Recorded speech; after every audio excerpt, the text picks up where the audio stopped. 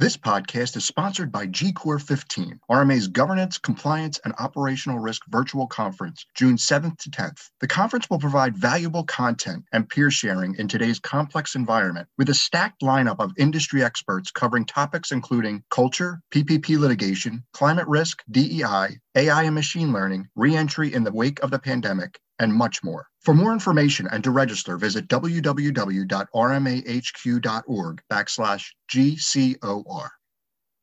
Hi, I'm Stephen Krasowski, Communications Manager at RMA. Today I'm joined by David Bilko, Chief Risk Officer at Atlantic Union Bank, to discuss how the pandemic has impacted his institution this past year. So David, what are some lessons learned during this unprecedented time where traditional metrics, KRIs, KPIs, did not reflect the reality of your situation?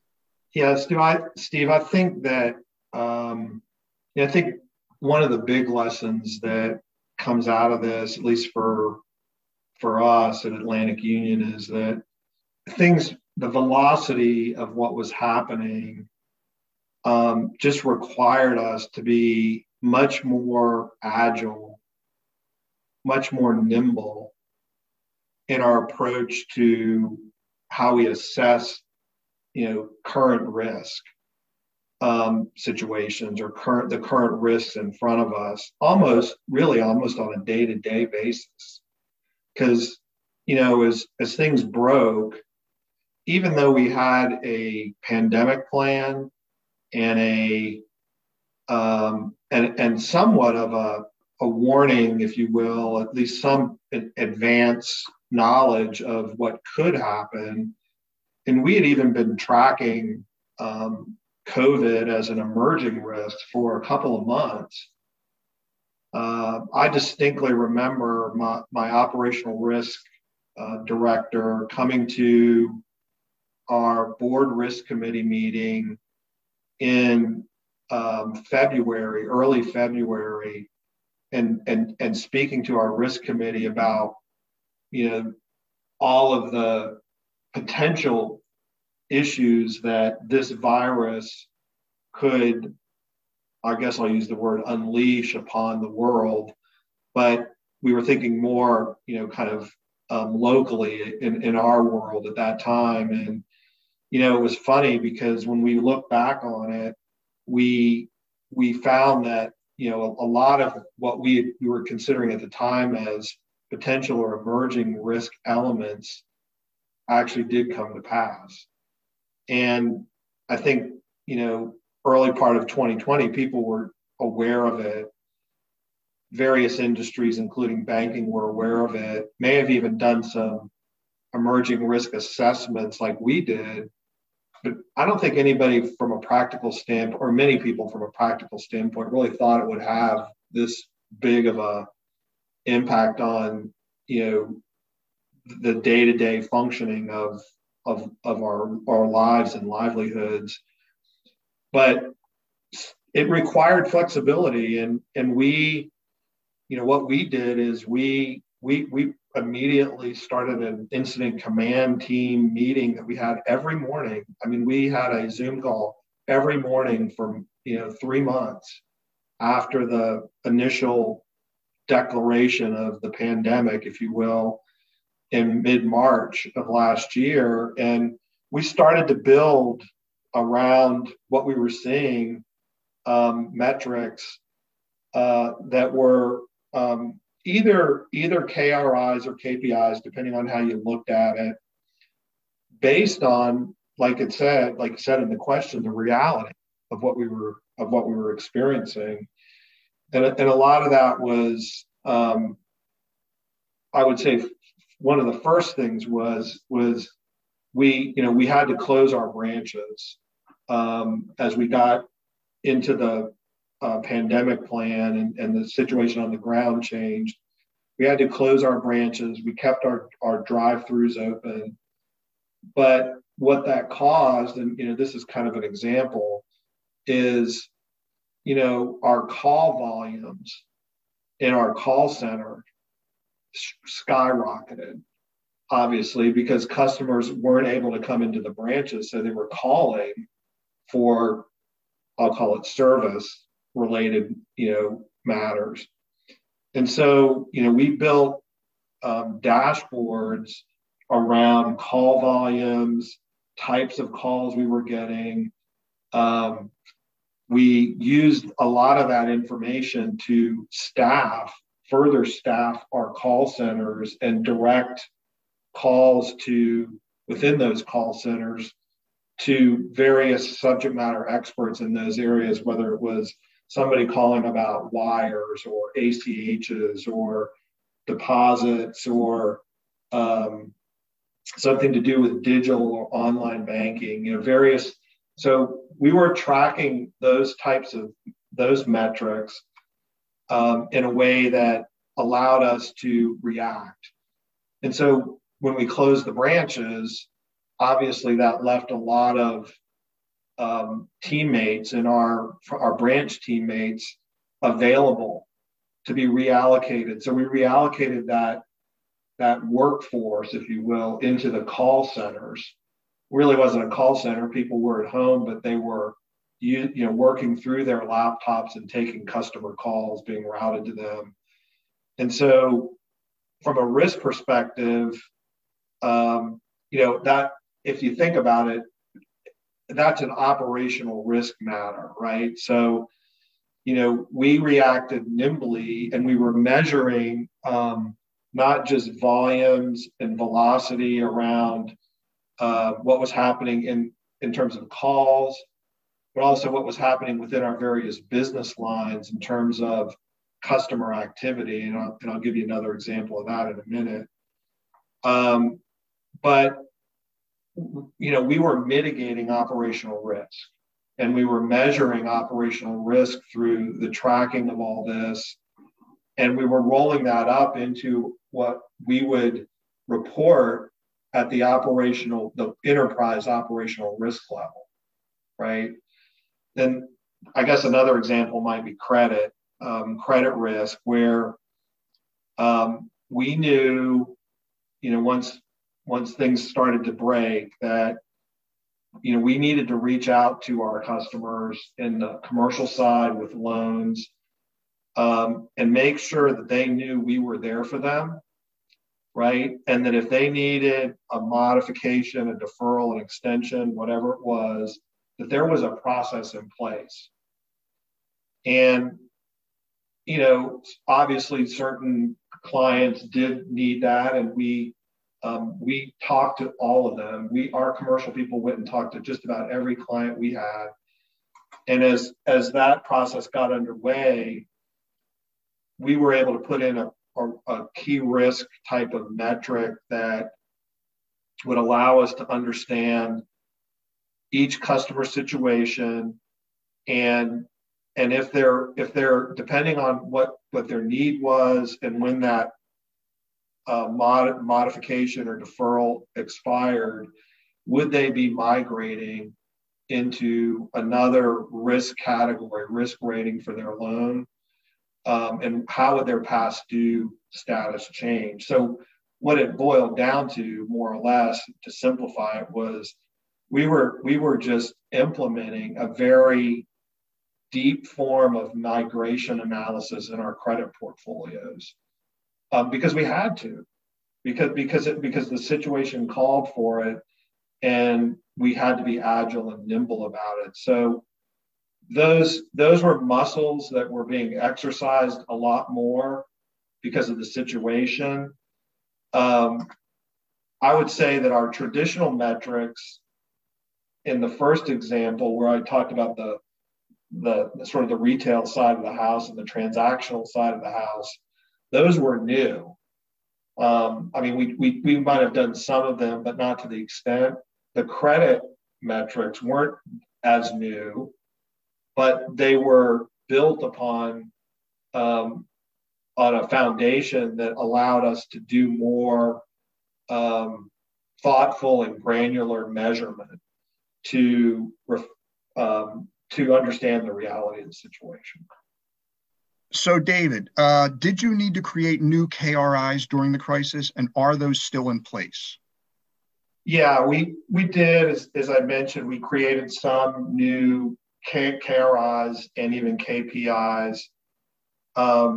some of them are in place. Some of them, some of the measuring tools that we've used to manage or monitor, I guess I would say, operational risk across the enterprise are in place. Some of the KPIs that I talked about within the traditional banking space, transactional orientation, are still there. A lot of what we were doing on the credit side are not in place today, because our experience today is that our credit risk trends are very stable and have been stable for several months now. And we stopped doing the deeper dives that we were doing with some of the credit risk metrics, KRIs, because our situation is much more known, I guess. We don't really have, to any great degree, any like all the modifications and deferrals and extensions in our commercial portfolio and even our consumer have effectively expired, and we don't have a wave of additional requests. So some of them are, some of them aren't. One thing we did that is still in place when we went into the crisis, our loan review teams, who report up through enterprise risk management to me, kind of refocused their risk-based model a bit, based upon what some of what we were seeing in the credit portfolios, and they focused more on those areas of sectors or risks like hospitality and restaurants and some of those areas when they did their loan review work, which allowed them to be more flexible.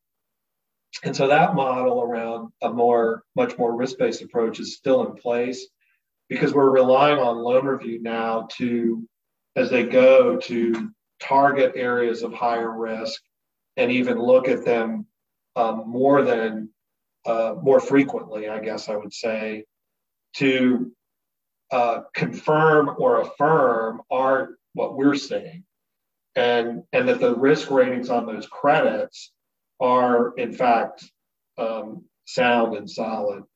So that's still in place. I think we put some stress testing in place with additional stress testing, I should say, after the pandemic hit in the credit portfolios, particularly commercial real estate, where we might do some of that stress testing on a maybe twice a year. Now we're doing a little bit more targeted approach, and we're doing some of it quarterly, perhaps. We did create new KRIs. We did create new risk assessment processes during the crisis. Some of them have been modified. Some of them have been discontinued, and others still go on, which I think is a reflection of the reality right now. Tripping KRI metrics is rarely acceptable. How did you guys work with your board and management to manage that process? Yeah, that's a great question. So we didn't really, to be fair, we didn't really trip any KRIs of significance during this last, say, year. That required us to alter, let's just say, or expand or enhance our ability to mitigate that particular risk. I think what we did do, though, is we have a pretty focused risk committee, board risk committee on risk appetite. And so if anything took us what we tend to call out of risk appetite, so we're staying between the lines and risk appetite. If anything kind of veered over outside the lines, our risk committee is pretty focused on challenging us as to how we're going to get back inside the line, so to speak. We didn't really have that happen during the crisis or during the pandemic. But what did happen is, as we evaluated and assessed our risk levels through metrics, our risk trends tended to change. There were our operational risks, sort of as I referenced earlier from the beginning of the pandemic. The risk trend moved from what we would have referred to as stable to increasing. But our overall, we never went outside our risk appetite. Our risk trend increased. And we monitored that pretty closely month over month. And if anything did go outside or our residual risk levels, for instance, in credit or any of other risk categories, whether it's operational or technology or market risk, we would have been in effect required to take steps and develop action plans on how to get them back in risk appetite, or perhaps, as rare as it might be, we may have had to reassess our risk appetite to determine whether or not we needed to or wanted to accept a certain amount of risk temporarily. But I would say that we were very communicative with all of our management level committees, particularly in the credit risk side, and our board risk committee and our board. We definitely ramped up or increased the frequency and amount of our reporting so that it was timely, right? Because as I said before, the velocity of change that was happening and the reaction to it was such that communication needed to be more frequent. So David, how can you devise meaningful metrics when you don't know what could be coming next? I think that what we try to do is we have a very concerted approach to identifying and tracking what I would call tracking emerging risks. So we on an ongoing basis, in effect, it's every quarter. We have a group that gets together or meets, and we have a sort of an ongoing listing, let's call it, of emerging risks. They could be external, they could be economic, they could be climate related, they could be whatever. But they're all emerging risks, and there's a lot of thought leadership around emerging risks that's out there that we pull in, including RMA content to have these conversations. And so I think you have to, if you're really in any bank or any industry participant in finance and banking or any industry, to really manage risk well, you have to have a view and a line of sight into emerging risk. And we've just developed a ongoing and recurring process to do that we factor into our quarterly risk reporting to the board risk committee. And it's part of every board risk committee meeting we have. We do a summary synopsis of where we believe we are with emerging risks. Now, having said all that,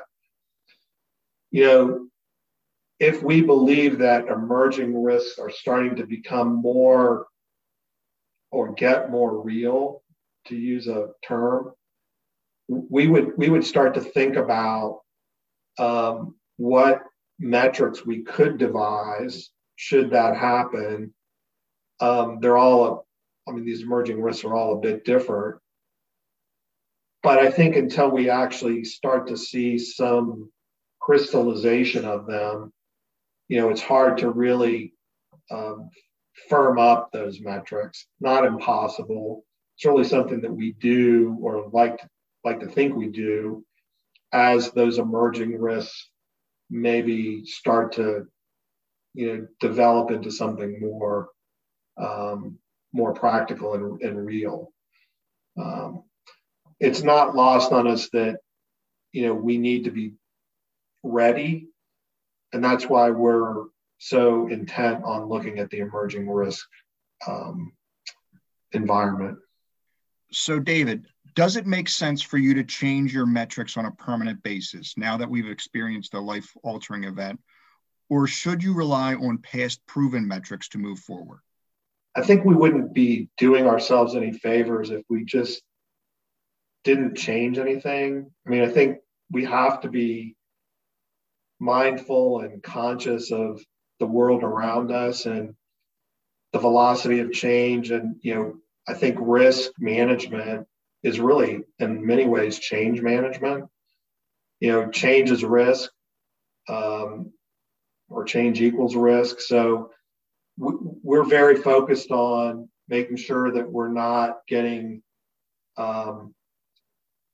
ossified in our thoughts around our risk tolerances, our metrics, our KRIs, KPIs, because things change over time. And so we're very focused on how we can mature our processes and how we can mature our KRIs and metrics as the environment we manage in and we live in changes. It shouldn't really have in my mind, it shouldn't really have anything to do with a life-altering event. It should be part of your integrated risk management framework, that you're looking at your metrics on a consistent and ongoing basis, what they're telling you and what the organization is experiencing, both internally, culturally, economically, and even from all external factors that should be part and parcel of your thought process around your metrics. So, I mean, I would say over the last year, we've certainly added things. Some of them we stopped, like I said earlier, because they aren't relevant anymore. And that's an example of how it changes. It just, the velocity of change is just like a roller coaster ride. You're going to go through ups and downs, but you just got to be ready. So what areas of risk still exist within your institution? I think there's less credit risk now, at least in our organization, than we certainly thought there would be a year ago. I think that a lot of the government backing and the stimulus efforts, the programs that the Fed has put into place to backstop the private sector in particular, has really helped to mitigate some of the credit deterioration that we thought was on the horizon.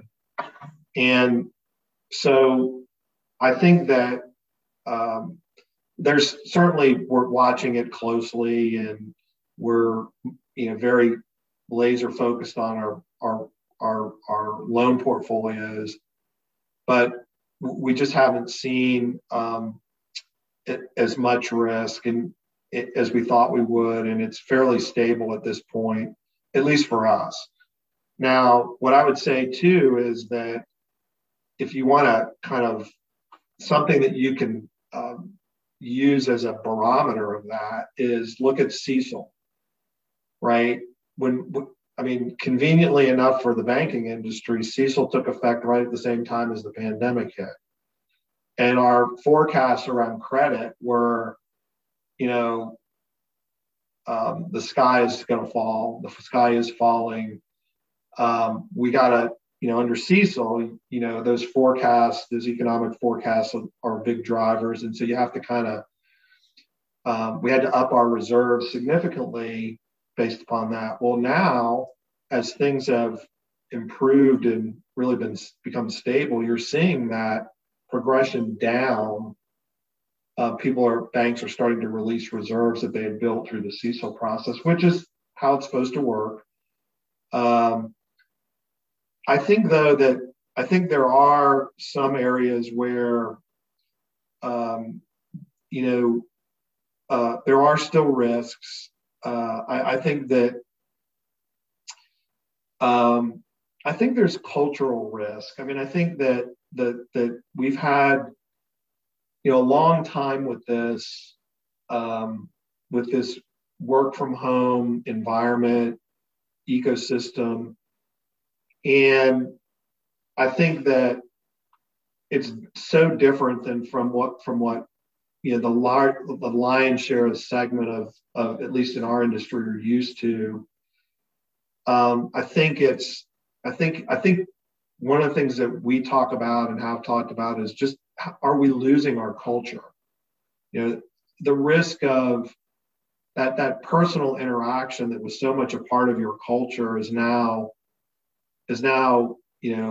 being affected in Zoom or WebEx or Teams or some other technology meeting environment. And culturally, that's something I think we need to keep our eyes on.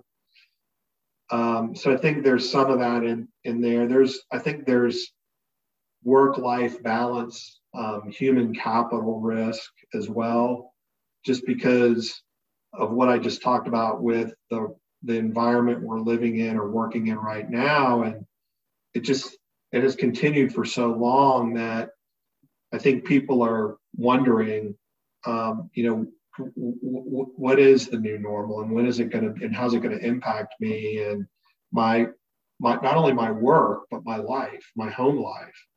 And then I think the other human capital type risk that I think in our risk portfolios that we maybe sometimes lose sight of is, one of the things that this environment has brought us is that if you're working remotely, if the job doesn't require you to be in a specific location, you're able to cast a wider net for talent.